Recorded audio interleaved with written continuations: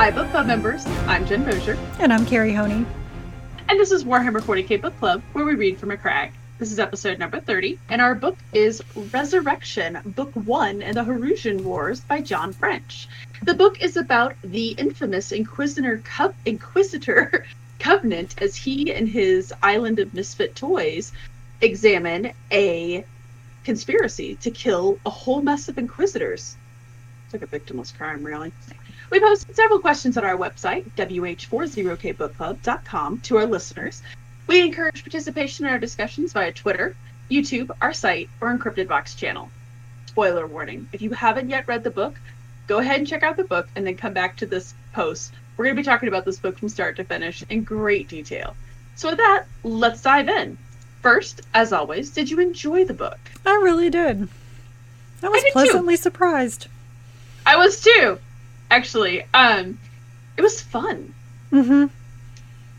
Yeah, I actually got to the end of the book and was like, well, that was fun. Yeah, it was fun, and it, unlike some, okay, not counting Chris Rate, but, if we're going to compare to our favorite Inquisitor Ravener, it was the whole thing, it flowed. Mm-hmm. It made sense how the flow was going. It did. It made sense as to what they were doing. And nobody fell for anything stupid. That's true. Yes. Actually, reading the book, I think one of the things that really took me by surprise was that, bear with me for a second as I explain this, despite the fact that there is this massive cover-up in this conspiracy that they're chasing down, it was actually quite simple. Mm-hmm. Like, bad thing happens. People get together, they hunt down the thing, and the other thing that I don't know if you noticed, but this book takes place like in the span of like a week or two. Right. Like, it's not a long time. This is basically like, these are Inquisitors who get shit done. Bad thing happens, we go take care of bad thing, or at least attempt to take care of bad thing. So that was actually kind of refreshing too. To be fair though, he had spent like how many decades though? Like following after this guy? Yes. Well, not that long. I mean, it was only like a decade that they spent hunting that guy. Oh, I thought it was like 2 or 3 decades. No, because at least I think it was. I might have misread that, but I would have sworn he said something like how they first just uncovered it like 10 years ago or something, which sounds like a long time, but in the Imperium, it's really nothing, right? Like, I've been spending 10 years, so we just started, really. Right. I mean, especially if you look at some of the other trilogies, like Eisenhorn, for example. That book, the first book, takes place over several years. Oh my gosh, decades. And that's mainly because of where they had to travel. The travel time took weeks and months and things like that. And, right. And in some ways it was annoying, but one thing I'm going to say about Eisenhorn though, but it was realistic. We get so caught up in like watching like, 24 and stuff like that. We think this stuff happens so fast, but it doesn't. Like, right. You got research, you got travel time, things like that. So, but this one was able to have it, but I think because they knew exactly where they were going and what they were doing. And not only that, but Covenant gets this plan and he sticks with it, and then he trusts people to get it done, and they just go. Yes, I would agree that. I did like that, for one thing. So moving to which part stood out to you, there's actually not one specific part, but lots of little instances of people being like, look, we need to do the thing. And him being like, let's do the thing. I will say that the parts that stood out to me the most was his people and even Covenant, their musings on Inquisitors. For example, Covenant's view on how Inquisitors will die. He's like, this is not how she would have died, how she would have wanted to die. She died how we all will, bloody and alone. And it's like, damn. That was dark. When Cleander talks about how he knows there's no way out of the service, he is in this till death. Mm-hmm. Oh man. Okay, I gotta look at Joseph's assessment of Inquisitors. Mm-hmm. I'm flipping through that. So in my hardcover, it's on page 201. I'm assuming we're going to have like different pages here. I think we probably will. Oh, I think he is an Inquisitor, talking about Inquisitor Volt. An old Inquisitor too. They don't start simple, and age does not improve them. Yes. I was like, oh my god. Oh my god. That like describes like line. Eisenhorn to a T. But I love that line. I have to see what page it is in mine, but I bookmarked that same passage. Especially when he says, he describes them as they don't start simple. Mm-hmm. So I don't know why, but for some reason I really liked that. At first, so when they first started dropping these little truth bombs, I thought it was a little maudlin.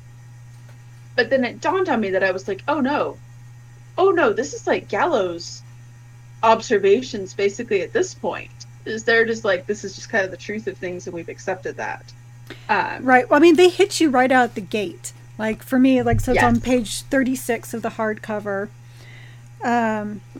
It's when Enna is going over what her master Idris has always taught her about Inquisitors. So she's talking about how, you know, Inquisitors are their own authority. But that individual authority meant that for every soul that served as an Inquisitor, there was a different perception of what the path of survival was, and a different conviction of how to walk that path. Rather than unity, it was a body defined by divergence, and from divergence had sometimes sprung conflict, and from conflict, violence. And I was like, and that, ladies and gentlemen, is the problem with the Inquisition. Right there, nailed in 3 sentences. That, and when Idris tells her before the null fields came down, trust no one, and Enna's like, I wouldn't know how.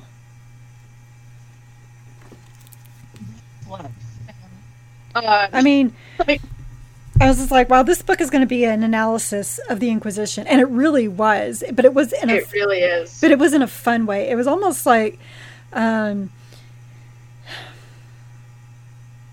was going to say like almost like if ADB wrote about the Inquisition, but he wouldn't have been as kind. He would not have made Covenant this hero.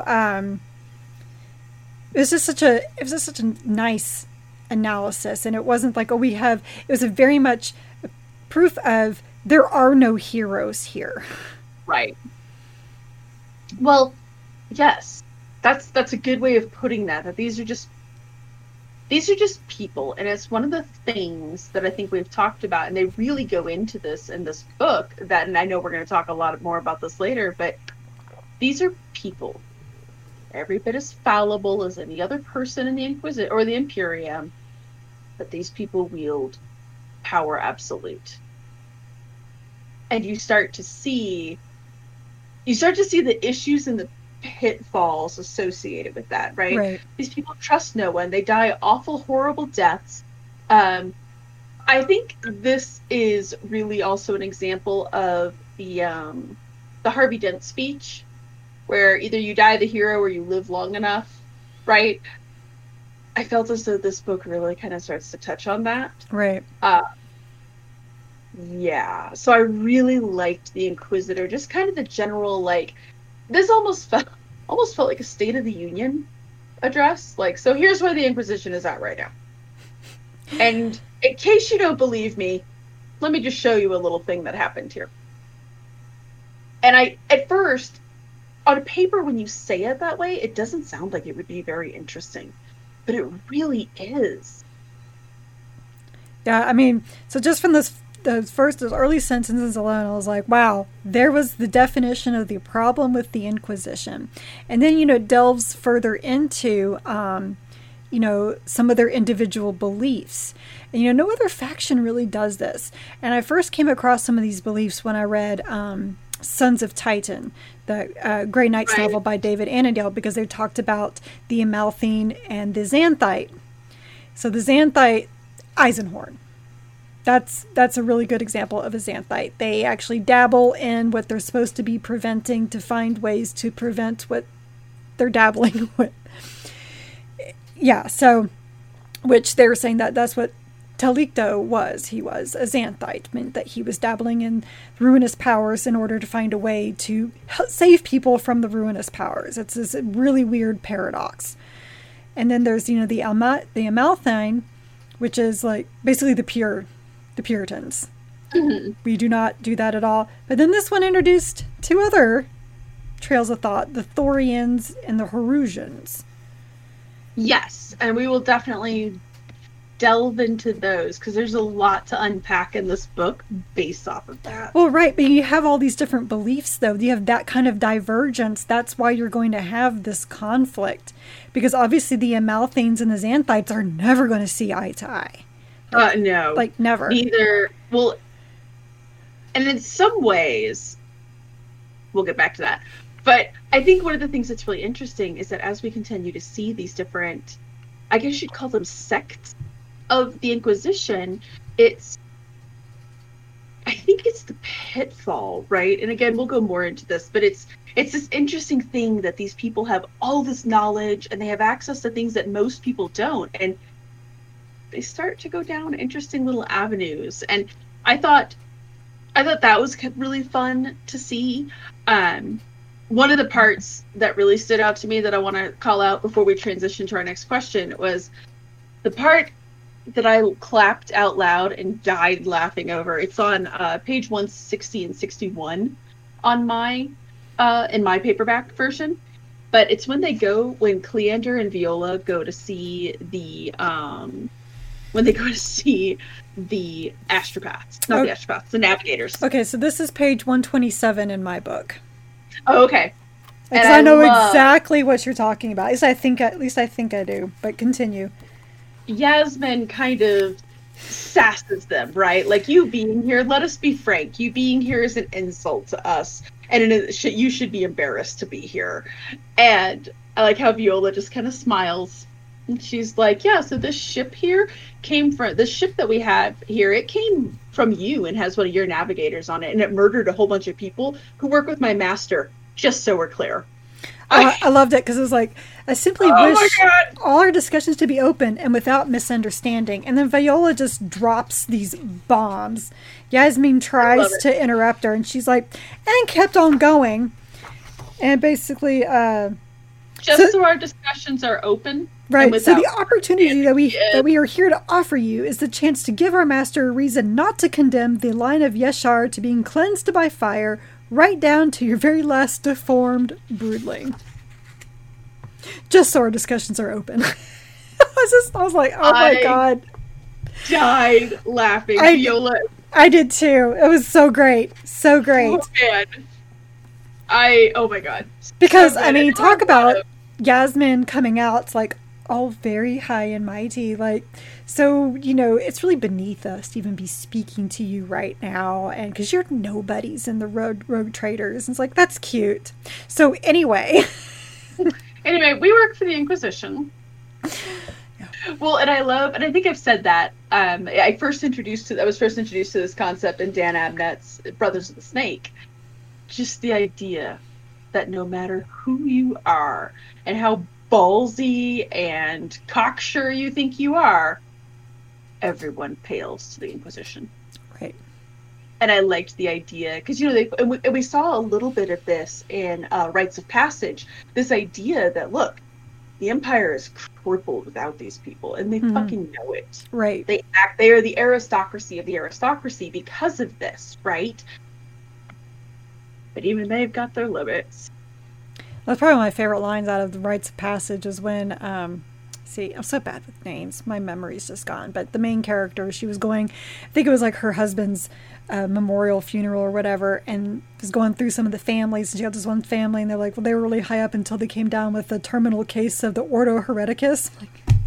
It's like, well, that'll do it. Well, and you know what? Rites of Passage also had another scene that I really liked, and that was the one where, remember, Chetta, the main character. Okay, that was her name. Sorry. She starts getting pissy with the Inquisitor, and the Inquisitor just all figuratively backhands her. I think she actually punches her in the gut and is like, I've had enough of your shit. I only have to deal with so much of it. And it's this really fun dichotomy of, oh, honey, you do have to answer to someone. So I don't know why, but for some reason, really just like when an Inquisitor or one of their minions just kind of puts somebody in their place for a minute, especially if it's a navigator. I'm just saying. I No, really like that. yeah. So rites of passage, maybe not really be a fan of navigators, just because, like I said, with rites of passage, I don't enjoy reading about bored rich people and their games, bored rich people They're games. it's the real housewives of the Imperium. But right, but then what they were doing in here is like, that's it. You know what? I really don't care about any of you guys. I know the Imperium needs you, but you've so lost your way. Oh, yeah.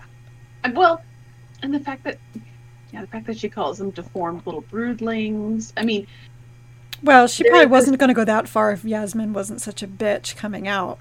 That's probably true, but I like the idea that, and we talked a lot about this in Rites of Passage too, that these people have their own world and they've created this sense of, look, we're obscenely wealthy, so we're just going to create our own board socialite games Mm. because literally nobody likes us and nobody wants to be around us. So I did like when Viola just got that little chestnut in there. Mm-hmm. Oh yeah, you guys are rich and you're aristocracy and blah blah blah, but you're also fucking deformed. You have a third eye. That no one else Just can look at. so no one else can look at without going mad. And even you guys apparently occasionally go mad. So, um, transitioning over quickly to the narrative structure of this book is very unique for an Inquisitor novel. It was Typically, refreshing. oh my god, wasn't it ever? Typically, though, like, so looking at the Vaults of Terra series, which we both really Mm-hmm. enjoy, you really get to know Crowell and you really get to know Spinoza. Eisenhorn is told first person point of view, so we know Eisenhorn very well. Ravener, we get to see Ravener's inner workings. The entourage is typically a little more amorphous. Like, again, looking at Vaults of Terra, you really can't tell me anything about Maldo Rivas, right? Other than Mm-mm. he's a badass. True. Um, right. So, in a lot of those books, and I know we've famously complained about Ravener's entourage, right, being very one dimensional. This book, we really get to know his entourage, and we never really get to know Covenant. We only get to see him through his entourage's eyes. Was this effective to you? Did you like it? So, yes. And it actually reminded me a lot of the Gears of War books. Because the Gears of War books, Marcus Phoenix is the lead character, but the point of view is never told from him. It's always from everybody else around him. Even the book that's about him being in the slab is 100% like how he got there and where he is. The book is told from one of the prison guards, Hmm. Anya, Dom, and General Hoffman. That's it. Hmm. But I thought it was so beautiful about that. I love that you never got to know Marcus's because Marcus was such this, if you never played it, he's a man of few words, very kind of almost cold because he's just so stoic. And I always Hmm. love that the books were not written from his point of view because I thought that would ruin him as a character to get to know his inner workings. It's much more interesting hearing like from his friends and family, but they think how he thinks. And I think the same thing in this. I see uh, um, Covenant being a lot like a Marcus Phoenix. Doesn't say very much. Is very smart. Knows how to strategize, and just gets things done with very few words. And so I think just from reading all of this and seeing everyone's point of views about him and seeing him as this stoic man, I think it would Hmm. ruin his character if we got to know what he was thinking. Yes. So I think the reason that I liked it is that Inquisitors are kind of unknowable, right? And I think this was kind of John French saying that look, you never really, to quote Zafrank about the mantis shrimp, it's impossible to get a read on what these little bastards are thinking. Well, with the Inquisitors, it really is, right? Like, what is his reaction to this? What is he thinking? What are all the gears turning in his head right now? Like, and especially with Inquisitors, right? Like, Their their whole lives are this giant cat's cradle. Which threads is he pulling on right now? And we never get to know. And I think that's really effective because the entourage probably never gets to know. And we hear that a lot, just like typically in the other Inquisitor novels, like Ravener's a good example. The Hollow Mountain books are a good Mm-hmm. example. The entourage is kind of like, oh, is that what we're doing now? Or all right, cool, we're just gonna follow him. A really good example of that would be oh shoot, the Rachel Harrison one, Mark of Faith. Mm. Her people were just like, all right, we're just gonna follow you, whatever you got, lady. I liked this idea that we really don't get to see him and we don't get to know what's going on because it kind of kept us like, oh, it really kept up the nice illusion. Mm-hmm. How do you feel about Covenant as a character, though, and as an Inquisitor? I really liked him, and maybe it's because I didn't get to know him. you know, I don't know what's going on in his head. You know, kind of like Marcus Venus. We don't know what's going on in his head either, but we still love him anyway. It's kind of the same thing because he steps in, and when he does move, and when he does step in, and he does do things, he is a complete badass about Oh it. my god, yes. I Well, mean, he's very transactional. We're going to go do this thing. Yes, we are. And we're going to succeed. Like, there's no... He goes in, and again, he goes in with that full weight of the Inquisition, right? mm-hmm. We're going to do this because we are right, and we are going to come out on top because we are right. Dude, he's very, what's the word I'm looking for? Shoot. He's very rigid and by the book and just this like, it reminds me of like this, not fire and brimstone preacher, because obviously he's not preaching, but with that same amount of conviction. I could see that. Yeah, yeah. There's not a lot of questioning in Covenant's life, I don't think. No, but at the same time, he allows for discussion. He doesn't. It does. He admits that he's a Thorian, and he doesn't push that belief. He like talks with. I don't think it was Enna. It might have been Enna. It might have been Enna.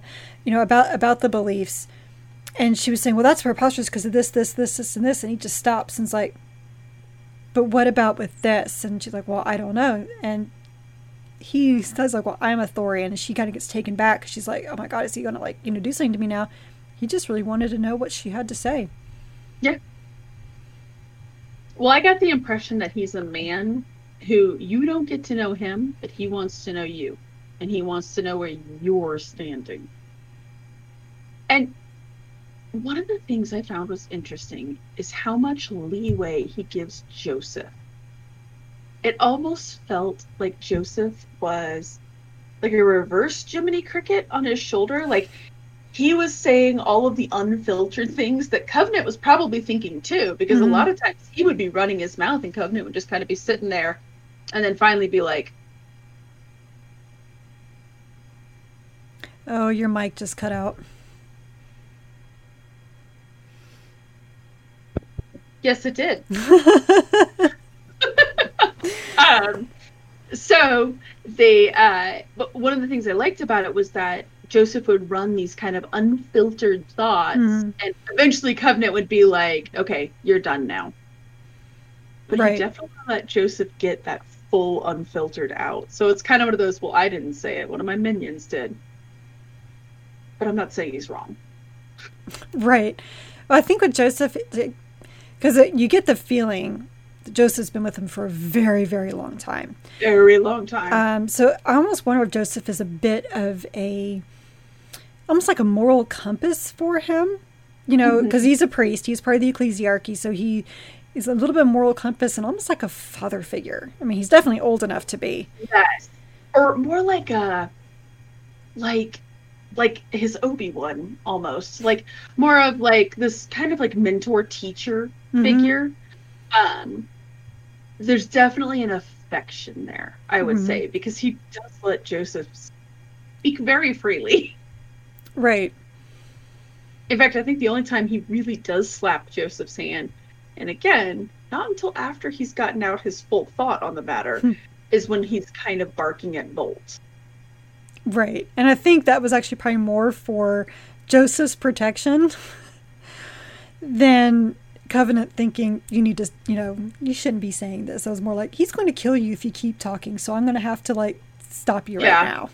Let me make it clear that I don't support what this man said, but moving on. Right. And I thought the interactions with the Volt and Covenant were very interesting too.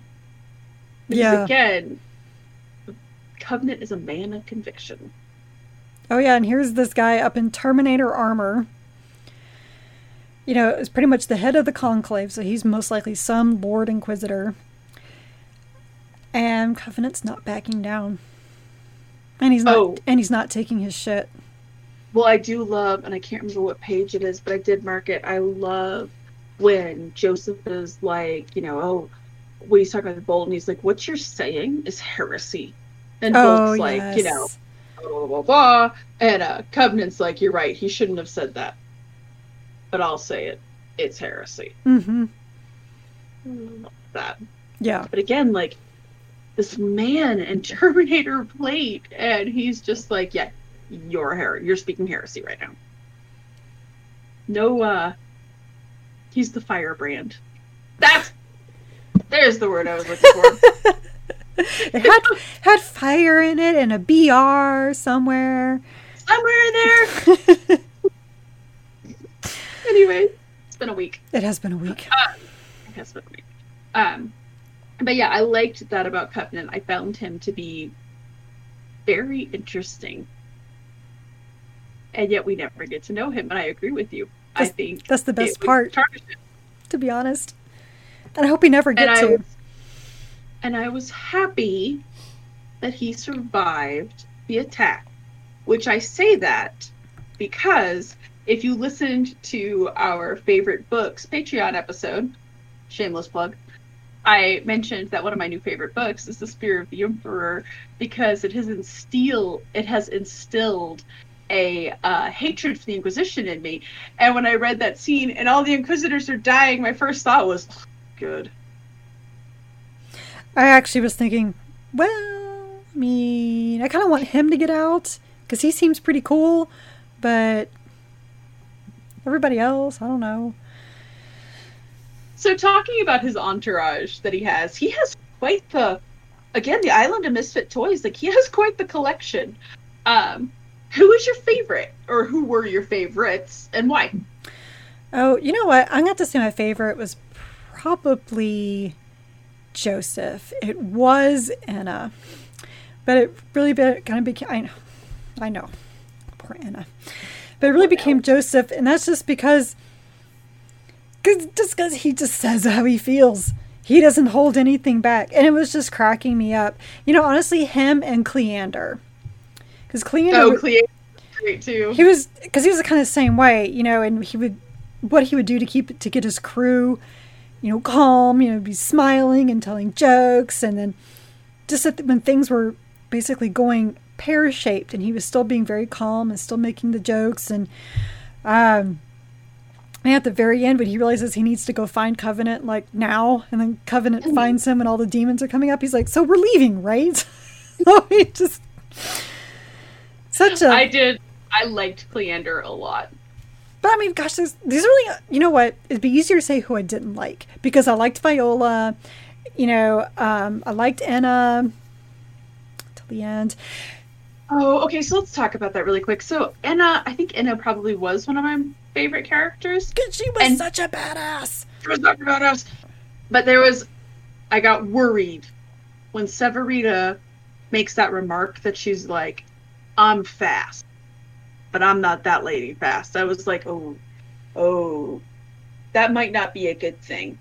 And then when she saw the coin on the ground, because I was reading the book aloud to my husband, and it got to the point where she read the coin, and I went, oh shit. And my husband was like, yeah. Oh, when that happened, when she was like, and she saw the coin, she's being to pick it up, she's like, well, who am I? Wait, what am I doing here? My name is Anna. Who's Anna? I need to go find Covenant. Wait, who's Covenant? I was like, okay, what is going on? And then when Idris showed up, I was like, no. Oh God, Anna, no. I was so crushed. I was a little crushed. But so you were gonna say that your least favorite characters in that after we discovered that she was more of a revenant than a person. Right. Is Severita. And that's because honestly, I am really over the sisters Repentia. I am over just the wrist slashing. Just at every turn. They're very melodramatic. I really wanted to like her, but her little thing about how I just wanted a choice. Once in my life, I wanted to make a choice. Yeah, exactly. The same reaction. I was like, okay. I like the sisters. I really don't like the Repentia. No, I mean, But I guess I like the sisters. I don't like them. yeah. You know, same I'm thing, not it was same thing in Mark of Faith. You know, she's just like, you know, at the end, she's yes. like, I'm going to repent. I was like, oh, get over yourself. All right, whatever. If that's what you feel like you need to do, fine. Go to the front lines and die, whatever. Hope you feel better. Maybe that's the price of all that conviction that they have, though. I mean, maybe that just they just naturally have a tendency to go melodramatic. But we've seen, you know, Imperial Guard do that as well with Yes. some of their stuff. And I think it's a human trait. Okay, so that Mm-hmm. makes them. I mean, they are human. They're not Right. enhanced in any way. But it's not a human trait I personally like. Um, there's a reason why, like, you and I each have someone we call a stupid friend, and it's because these are melodramatic people Yeah. who make stupid choices and then bemoan that the world is against them. We can only take so much of that. And Yeah. get these sisters Repentia with their, like I said, their wrist slashing. I was like, I'm done with you. I'm over you. And Joseph tried so much. He had so much more patience than I did, you know, trying to pull her out of it. Right. And, you know, it's just one of those things like, no, no one can save me. Okay, fine. That's how you feel. Just go about your business. Yeah, you do you pumpkin, but do it quietly over there.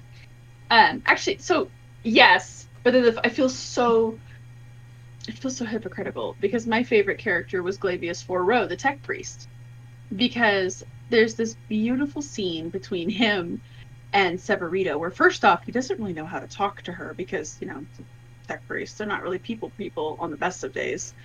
And but he's like, I betrayed my machine spirit. Like, I betrayed that machine, and that's awful. That makes me a horrible tech priest. And when he says to her, he's like, what would you have to use for a broken tech priest who did this awful thing?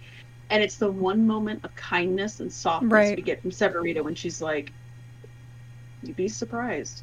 And the next scene, Glavius Four-Row is wearing a gray robe rather than the Martian red robe. So we now have a Repentia tech priest, and by God, that's amazing. So I understand that it's a little shitty of me to be like, oh, the Sisters of Repentia are so obnoxious. But then with Glavius Four-Row, I'm like, well, this is awesome. I think it's because But I've never seen it before. but when he was given a purpose, he snapped out of it. And Oh he man, did delivered. and he did what he needed to do, and he went above and beyond what was asked of Oh him. yeah. Well, he definitely is on. He definitely realizes he's on a road to redemption, and that again by the Omnissiah, he's going to get that redemption. Whereas the Repentia seem to be like, I need to redeem myself, but I can't. I'm not worthy, so I'm just going to try to find death and hope the Emperor forgives me. Okay, whatever.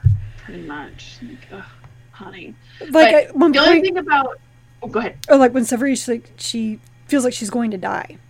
There's that one moment, and she's like, and her thoughts are, oh, is this the moment at last? I'm so ready. It's like, okay. Let the woman die. Mm-hmm. Mm-hmm. The only thing I will say about I love Glavius Furrow. I'm not entirely sure I trust him. Think he might be tainted. I think he might be tainted, not through any fault of his own, but they took control of him once. Mm-hmm. And I mean, even though it was really more of his organic side, which I did love when he was like my weak organic side. Oh, pumpkin. But mechanical pumpkin. Um, but they've got that door in. I feel like they could get the door in again. I don't know. Or what if unbeknownst to him, but knows to us, he's recording everything and like sending it out. Well, kind of like Enna. Yeah. I don't believe she knew what she was. Oh, she had no idea. And Glavis Rowe, I don't think, I mean, obviously he didn't undergo the same undead treatment that she did, but he's a tech priest, so it makes me a little nervous that maybe there's something going on with him. But I like him, so there better not be. And then to balance Cleander, I really liked Viola. I thought she was really fun. I loved how sassy she was, but not shitty. She was just, right. I mean, a woman of action, right? Like, we're gonna get this done. I don't have time for this bullshit. I really liked her. Yeah, I mean, I liked her a lot too. Like I said, there's really I liked everybody except for Severita. Severita was definitely my least favorite. And then Enna, just because, you know, it wasn't her fault. No, it wasn't her fault. And she's not, and her second life is not going to be very happy. No. So I really liked his pet psyker, but we'll talk about her more in a second. But I don't think she's going to be very kind to Enna. Not through like, you know, being rude intentionally, but trying to unpack that little, I think, Rubik's Cube. You know, you're going to have the feeling of, you know, she's kind of technically dead, so it doesn't really matter if we make it hurt. Unpeel that. Mm-hmm. Yeah, I agree. So, this is very near and dear to your heart, but how do you feel about the Thorians? It's near and dear to my heart. Well, I mean, so I was kind of laughing when they were describing what the Thorians, their whole ideal is. I was like, man, I've been saying that all along, so that I've been referencing Dogma and calling it, you know, the skee ball theory. In case you guys haven't seen Dogma, the whole idea, one of the crazy ass things that goes on in Dogma is that there's the idea that God loves playing skee ball. And every now and then, God inhabits a human being, plays skee ball, wins because it's God, and donates all the tickets to, you know, some, you know, homeless kids or something so they can get a prize or something. It's just one of God's little guilty pleasures. And Azrael's minions put the body that God's inhabited into a coma. So like the only way to bring God back is to have the body die. But he's officially trapped in the body. And that's kind of what I've been saying about the Emperor all along. It's like, what if he's just begging everybody, just unplug me, please. Let me die. I can come back. And there's compelling evidence to that. If you've ever read Vulcan Lives in the Horus Heresy, Vulcan is a perpetual. And he can't really be killed. He comes back. And they deal with that a little bit, as much as I dislike the human perpetual concept with Damon and John Grammaticus. They deal with that a little bit, where they kind of talk about how, like, yeah, if you really mess up, you can just kind of basically die and just still be there. The Emperor's obviously a perpetual. There is a valid theory for it, right? So this is me being a contrarian. I kind of was on board with that theory, but then as soon as I found out that a bunch of Inquisitors were onto it, I was like, you know what? No, you guys are wrong. So now I'm very anti-Thorian because I'm a child. All I'm going to say is I had this theory before I knew it was a thing, so... we've both been saying that for a while, right? And now I'm changing my tune because the Inquisition is wrong. That's so petty. It's so petty. It is so super petty, but... And I was actually really shocked when Covenant was like, I'm a Thorian, and I was like, whatever. It's kind of heartbreaking how petty you are. Yeah. I'm just saying I don't like the Inquisition, and yeah. So I I it's interesting to me, and they didn't delve into it very much, but they just kind of believe that that's a thing. I would be interested to know why they believe that's a thing. Like, do they know about Vulcan? Do they know that he's a perpetual? Do they know about other perpetuals? Or have they just kind of created this theory in a bubble? Or they might be looking at some of the saints, like, That could be. you Like know, Celestine. so yeah, Celestine. Okay, I mean, she keeps coming back, and doing the will of the emperor, and she's always where she comes back is always, it's never a good place. She never comes back to a picnic. It's always some massive crap going on, like the 13th Black Crusade, or on this planet with Karn, or on this other in her book, the other planet where they're going up against these demons, and there's with an inquisitor who wants to kill her. Yeah, a fun little inquisitor. But so on those lines, that makes that theory even more interesting, that they have this idea that, oh, we just need to kill the emperor and he'll come back. And yet there's inquisitors that decry the saints as really being demons because they die and they come back. It's really weird because that one inquisitor that was going up against her in her book, he was from the Ordo Hereticus. Right. I kind of can't stand them. I think Krell is the exception to the rule when it comes to the Ordo Hereticus. Because even though, yes, Eisenhorn is a heretic, but I can't get behind, in that short story, The Keeler Image, how the Ordo Hereticus was trying to get a hold of him.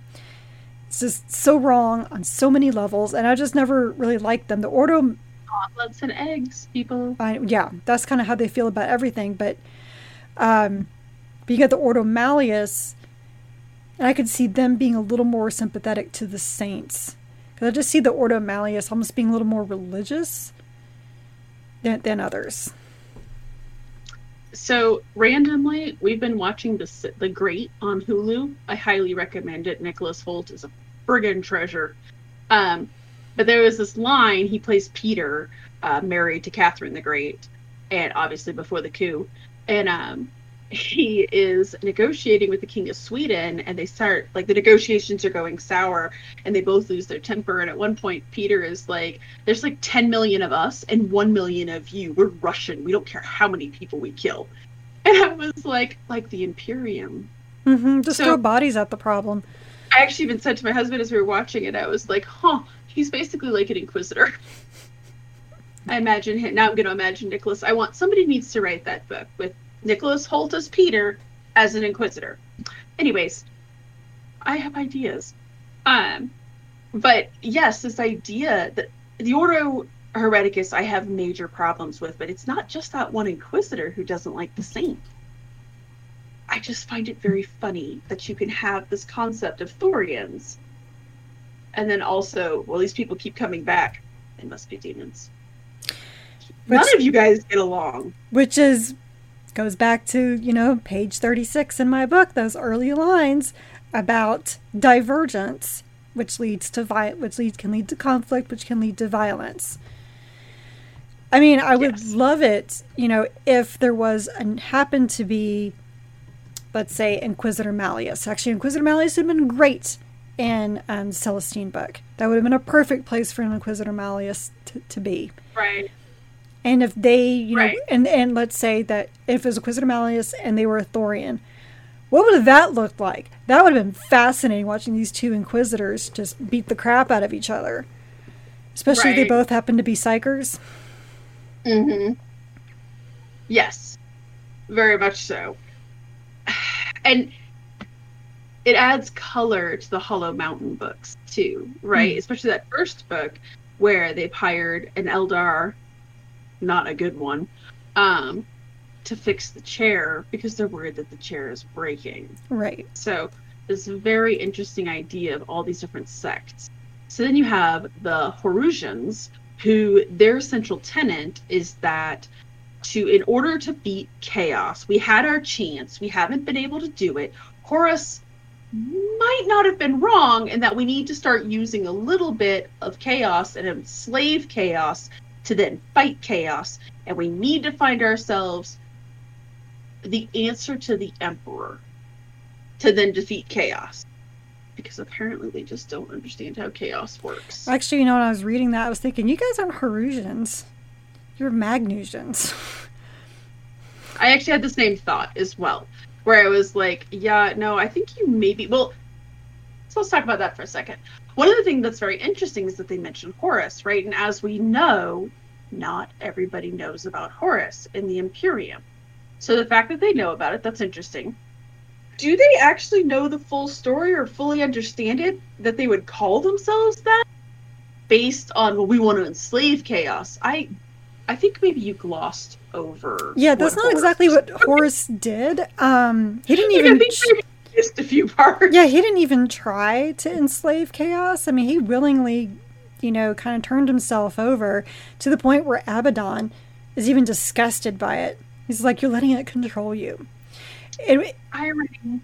And it was Magnus who was like, his whole idea with the Great Ocean was, if I learn more about it, I can master it. That was his whole thing. But do I think they know... But to be fair, Magnesian doesn't sound as good as Harusian. Well, no, it doesn't have the same, ring to it. But I bet that's how they chose the name. But as to do they know Horus? I mean, it depends, I mean, because go back to the Carrion Throne, when Krall sees the statue with 18... 20 sons. Oh, was it 20? Doesn't matter. All the sons, and he's like, well, who are all these? He didn't know Horus. Honestly, I think the ones who know Horus are the ones who might get a little too close. Some of the Chaos Marines. That really could be that. And I think this might be, again, is this the price you pay? Again, looking at Magnus, is this the price you pay for knowing all of this? Like, okay, so you guys have looked into the warp, you have seen all the dark and dirty secrets. Is this then the price you pay that just like Magnus, you're like, I got this. Right. We got this. We can do this. And when you have all this power unchecked, that you have these people, and again, very dangerous people because they're very powerful people. And my first thought when I was reading the book was actually, I thought about the Magos. And at the end of the Magos, when Eisenhorn enslaves that chaos machine, and he's trying to use it and utilize it and bring it under his control, and they're kind of telling him, like, you're gonna kill billions, and he's like, yes, definitely, but might save the Imperium. My first thought was, I think you might be transitioning to a Harusian, like transitioning away from what you were, which was already like, oh, maybe dabble a little bit in chaos, and going straight up to a Harusian. Right. And again, he's gone from Xanthite to Harusian. And going back to the Harvey Dent speech, is this the natural progression of Inquisitors? And borrowing Joseph's thing, they're never simple. Mm-hmm. And it doesn't improve with age. Right. It was just the whole thing, like everything kept clicking together for me, and I was like, ugh. Again, to your point, it's very much a critique of the Inquisition. Oh, yeah, absolutely. And I don't even know what they're trying to accomplish, to be totally honest with, like, I guess with, think they're trying right, to I mean, because you're talking about, like, enslaving chaos. I mean, so there is that one Inquisitor that is interrogating Cain, our wonderful Iskander Cain. And so she knows about Horus because he's telling everything about, that Bile's experiment and Horus coming back and Abaddon killing Horus and blah, blah, blah, blah. But apparently she hasn't gotten the word out to everybody about Cain, and that he had this one line. Surprise you? No, it doesn't. But he had this one line in there that I just loved. And as a thousand son, he knows what he's talking about when he was saying that The warp is a tool. Those who think they can master it fall to it. It's just this wonderful thing. It's like, he understands how the warp works. You can't look too deep because you just got to use it for what you need and move on. Which is arguably the mistake that Magnus made, and Ahriman, and that's a pretty long list of the people who made that mistake. And so unfortunately with Magnus, like, he was doing it because his dad kept telling him that, not to do it, not to do it. And he's like, but I want to show you that I can, and then you'll be proud of me. And that's one thing that kept, being mentioned in the Thousand Sons book, was that he's, when he discovered that one webway, and he was like, Dad, check this out. Like, I did this, and we found these things down there. He's like, yeah, I took care of that like a long time ago. And he's like, man, what can I do to make Dad proud of me? And it's like, dang it. Right. It all goes back to daddy issues. It's like what we said. It's why Fulgrim's on the pole. Pretty much. So, speaking of touching the warp, let's talk a little bit about Cade Zecker. I don't know. I don't know what that was. I don't know what she was in the end. Right? So, I will say that was some fine writing. Oh my gosh. So when she starts kind of losing her mind and the blink. She's forcing herself. Yeah. That was beautiful. And especially I loved the scene where it was blink, blink, blink. And then all of a sudden she realizes that her second is in front of her, and he's like, why do you have a gun? Right. Oh. And that whole scene was wonderful. And I love when the psyker pulls her into the dream world, and a la Inception, and is like, I didn't realize that you were a latent psyker, and I'm very sorry.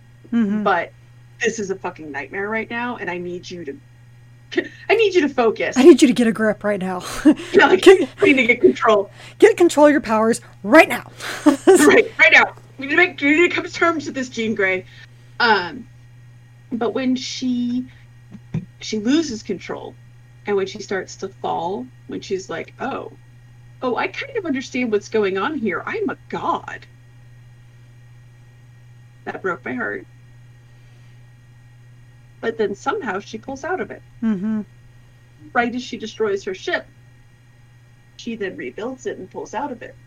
Right. That's some holy shit power. Which is why Mylasa was like, what are you? Like, this is beyond my scope. I thought you were just an emergent psyker, and I don't know what's going on now. So, to the point before when they talked about how Talicto was trying to make, that he was trying to make saints, and that, I can't think of his name right now, but Covenant's previous master, Argento was trying to make saints as vessels, potentially for the Emperor. That was the only thing I could think of, because that was pretty outstanding power and pretty outstanding control. And at first I was like, okay, this is just some latent psyker stuff, blah, blah, blah. But it was when Mylasa was like, what are you? Then I was like, oh, shoot. You shocked the psyker. Like, that's probably not a good sign. Generally, no. But then they never went into anything further. So that's one thing I put in my notes. I'm like, what was she? Will they go into this? I have to know these things. Okay. So I had asked, and the questions I had said, will we see her again? I think we both are kind of like, do you want to see her again? Yes, because I have questions. Same. At the end of that book, I was like, well, we better see her again. So actually, when you and I were talking, and we were talking about what our next book was going to be, you had wanted to push for Lucas the Trickster, and you hadn't finished the book yet. That's the reason that I was like, we have to read Insurrection next. Or Incarnation. Incarnation. I just wanted to combine the two titles. Anyways, we have to read Incarnation next, because I'm like, I wouldn't know what happened to Cade. Well, I have other questions. Like, Galbus. What message did he send? And who was that to? We don't. So let's talk about that. Okay. First questions first. Was that Idris? It could have been. I have no idea. And it could have been a seed for something else going on.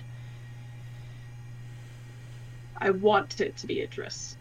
I mean, I you saying that, it would make a little bit of sense that he's kind of warning her that, oh, by the way, Orsino just like said everything about Talicto's last known whereabouts. Right. So I think Galbus and the Navigator House, I think they reached out to the members of the Triumvirate because they were all ready. They were basically ready and waiting for Covenant and them to show up. Right.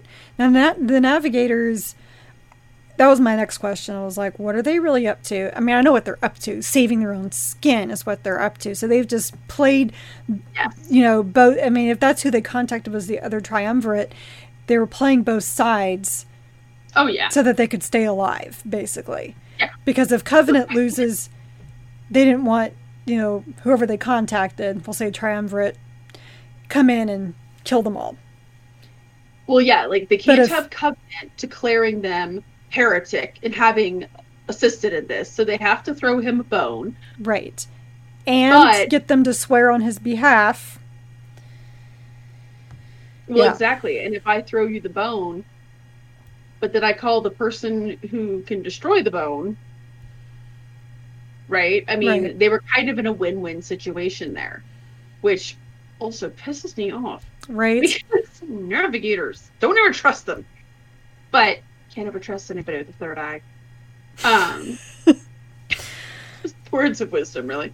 So you had that was very interesting. So here's my concern. Where you got my concern. John French wrote a short story, which I'm about to spoil for you, sorry. No, I read it today. Excellent! So he wrote a short story called We Are One, right? Mm-hmm. And it's about an inquisitor who is searching for this mysterious chaos lord. I can't remember the name, but it starts with a P. Focrom. Thank you, Focrom. He is searching for him.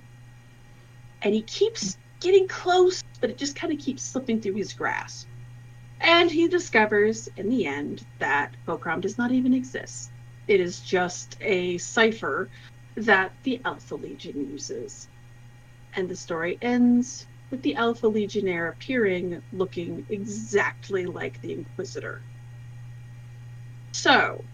Yeah, I will say, so when I got to those last couple of pages, because it immediately switches, from the Inquisitor's point of view to the fake Inquisitor's point of view.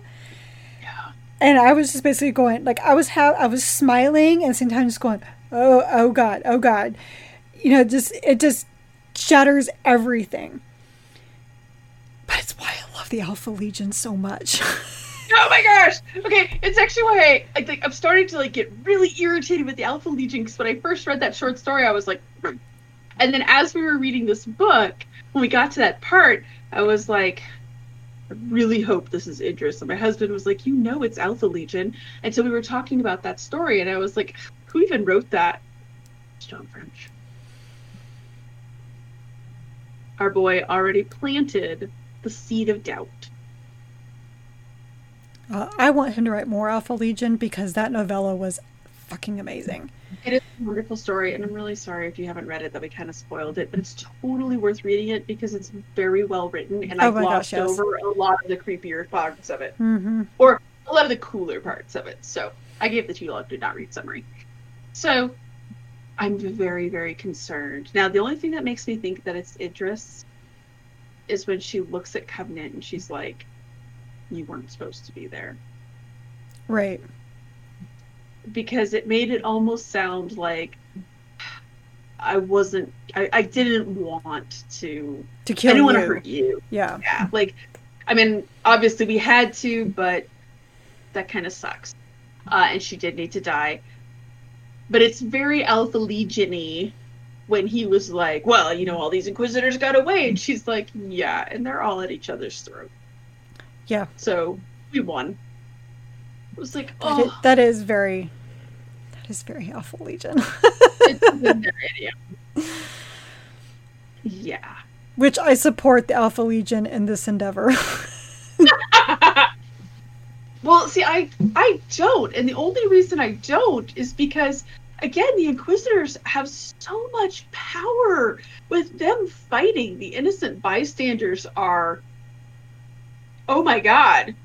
But Like, that's I mean, as we saw in the Emperor's Gift, right? right. But Yeah. but they're infighting. Robert Gilliman is back, and he's picking a fight with them. Only good things are going to come from this. But how many people have to die for that? Okay, so now you're an omelets and eggs person. I feel like I feel as though you've been corrupted by the Inquisition now. Inquisitor Carrie over there. Okay, look, I'm not fully supporting Robbie Bobby's, you know, notion of, well, we got to abandon the Imperium on the other side of the rift. Sorry, guys. Like, I understand it, but I don't like it. You're not fully supporting Robbie Bobby? He's not a god. He's not infallible. Who are you? Oh, okay. Oh my God. Because you support everything Perturbo does? Yes. I do, actually.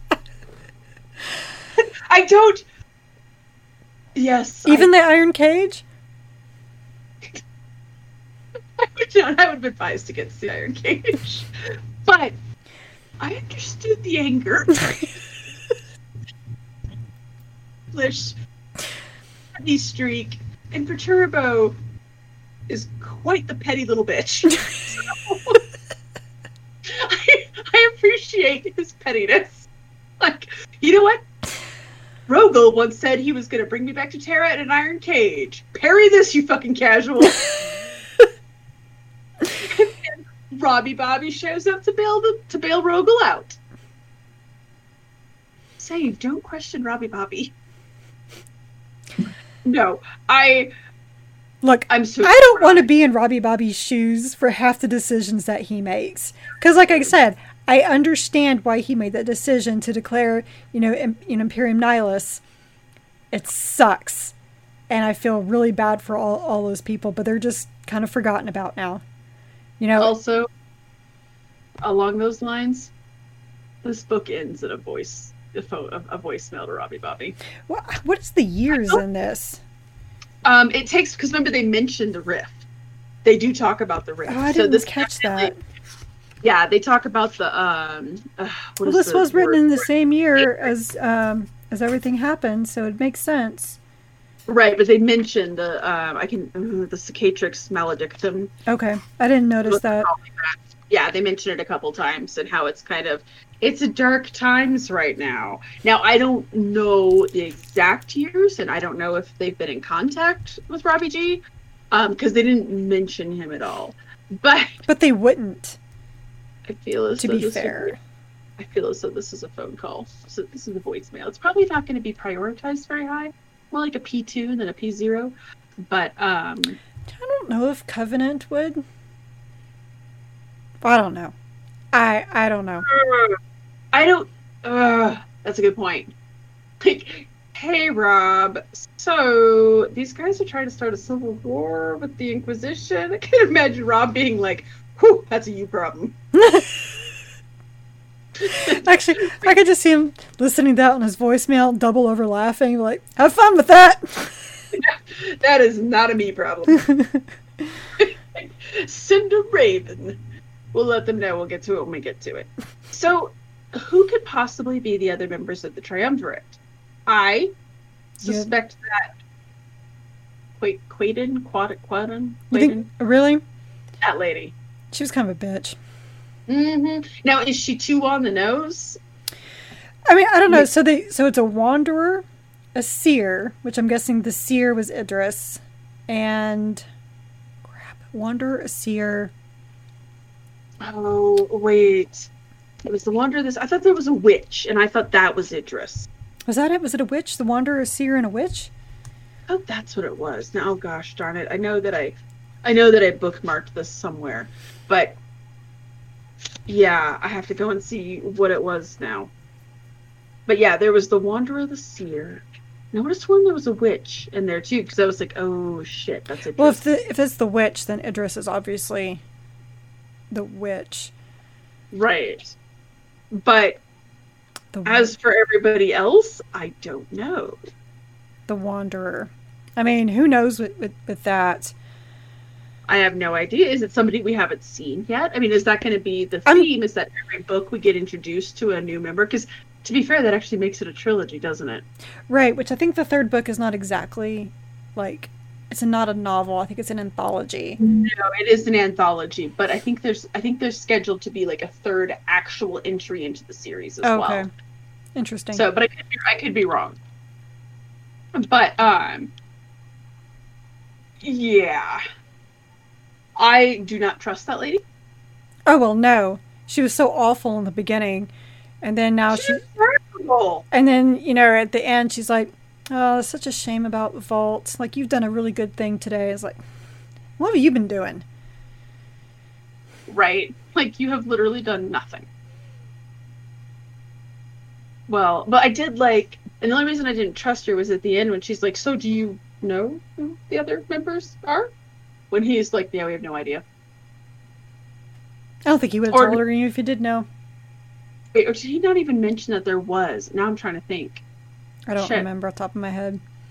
I don't either. But it was an interesting thing, right? Mm-hmm. So I guess, and now we have to wait. Okay, first of all, we have to wait because blame Black Library for this. Okay, this is all Black Library's fault. So, reason why we're not reading Incarnation immediately after, because we just discovered this week that the revered Josh Reynolds is no longer writing for Black Library. That seems to be, I don't know if it's officially stated anywhere, but he has basically said that it's going to be a long time before he has another book come out here. And there was a big Reddit post that referenced a post that he put on a blog platform. Tumblr. It was Tumblr. Was it Tumblr? Mm-hmm. It's somewhere, but it's no longer there. But that basically sounds like he's not going to be writing for the Black Library anymore, which is a bummer. Well, we found that tweet that said Manflayer was going to be his last book. That's right. Yes. And so that's kind of a bummer. So we're going to read Lucas the Trickster because we really like Josh Reynolds. And if Josh Reynolds could make Fabulous Bill likable, I can't hold up my copy because I didn't buy it because I suck. It's on digital. It's on my iPad. Well, but to be fair, like we really decided this book at last minute, and it's out of print. So, because one of the reasons why we decided to jump ahead and do this, especially because Jen had no interest in reading this book, and the only reason why this even popped up is because we learned with this Reddit thread that one of the reasons why they weren't really pushing his books is because they said his books didn't sell. So we're doing our part, purchasing some books, even though, too little too late, I guess. I don't know. Like, I think I own most of the books he has written. I only picked this up at the Citadel because I saw Josh Reynolds' name on it. That's the only reason why I picked it up. Right. So, if you guys have been waffling on any Josh Reynolds books, speak. This is the only way we can speak to the Black Library, and it's to help get these books off the shelves. If you've known anybody who's not read Apocalypse, first of all, ask them what's wrong with them. Seriously. And tell them not to judge it by the boring Imperial Fist on the cover, because that's big. That's a thing. Yeah, that's a big mislead on there. So that is why we are doing Lucas the Trickster. We may actually really hate this book, but still doing our part to support Josh Reynolds wherever we can until Manflayer releases. I have high hopes, actually, because based on what he did with Cal Jericho, I have high hopes. If he could make Fabulous Bill likable, or at least his entourage around him likable. He can make Fabulous Bill entertaining, we'll say that. Yeah, I have high hopes. So that is going to be our next book, our 31st book that we're reading. Lucas the Trickster by Josh Reynolds. So come get some. We're going to bounce, which is really hilarious given that we just read Emperor's Gift. Space Wolves and the Inquisition don't really like each other anymore. So no. We're going to read Inquisition, Space Wolves, Inquisition, because by God, we're beating Incarnation. I got to know what happens. And then we're going to go to another Space Wolves book to beat Space Wolves. That just came out of my mouth. To be revealed. Yeah, so we're going Inquisition, those who hate the Inquisition, Inquisition, back to those who hate the Inquisition, and then maybe the third book, and then Ahriman. So is this going to be like the... Maybe, hopefully they start publishing new books and we get new things. Oh, that would be nice too. But otherwise, it's going to be the John French show starring John French. Yeah, John French as John French. John French. There's a lot worse ways to spend your summer. Malkovich. Yep. All right. There's a lot worse ways to spend your summer. Do you want to take us out, Carrie? Yeah, I mean, Ahriman can't be that bad. Oh, wait. Might have just cursed myself there. He might be just that bad. But thank you so much for listening to the Warhammer 40k Book Club episode regarding Resurrection, the Horesian Wars by John French. Be sure to join us for our next book, Lucas the Trickster by Josh Reynolds. We are an unofficial book club and not affiliated with the Black Library or any of its affiliates. You can find both the vidcast and podcast on our website, WH40kbookclub.com. If you like this episode, please like, subscribe, give a review, and all those things to the vidcast on YouTube or the podcast on Apple Podcasts, Google Podcasts, Stitcher, and Spotify. Don't forget, we also have a Patreon where we offer 2 different tiers of content for your viewing and listening pleasure. You can learn more about that at patreon.com/WH40kBookClub. Our site also has articles about our adventures in reading other Warhammer 40k books and short stories outside of the book club books. So please stay a while and read from a crowd. Good night, everybody. Good night.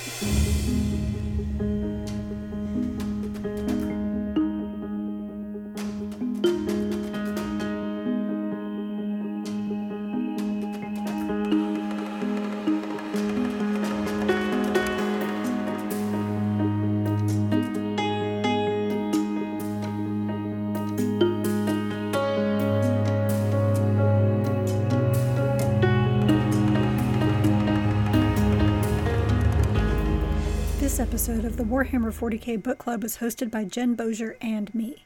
Recording and editing of both the vidcast and podcast were done by me. The book club questions and discussion format were done by Jen, and all of our music is by Jingle Punks. The Warhammer 40k Book Club is a Warhammer LLC production. This is a Voxcast that even he, Cato Sicarius, would approve.